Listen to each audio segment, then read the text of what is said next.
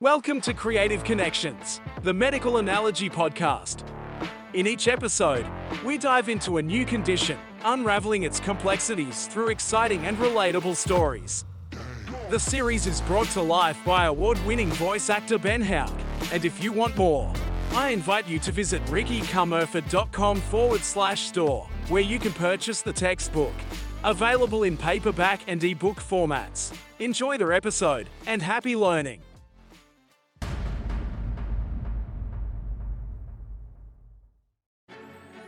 Epiglottitis, a severe medical condition, can be compared to a grand theater bustling with activity on Broadway.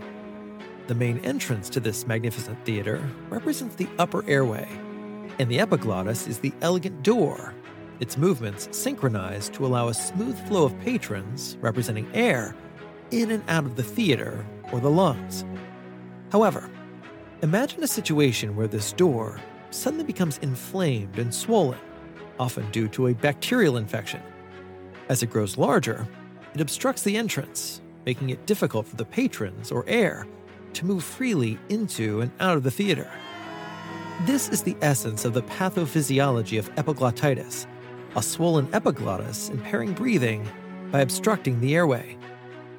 The severity of this theatrical obstruction, akin to the severity of epiglottitis, can vary and rapidly escalate into an emergency situation if left unaddressed. Patrons, trapped inside the theater with no inbuilt emergency exit, may panic, creating chaos and confusion.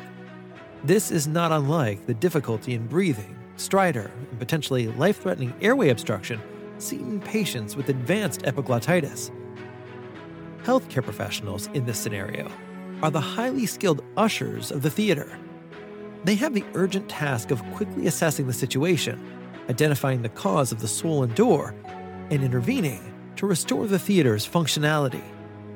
This might involve administering medications such as nebulized adrenaline, antibiotics, or corticosteroids, or even securing the airway through tracheal intubation.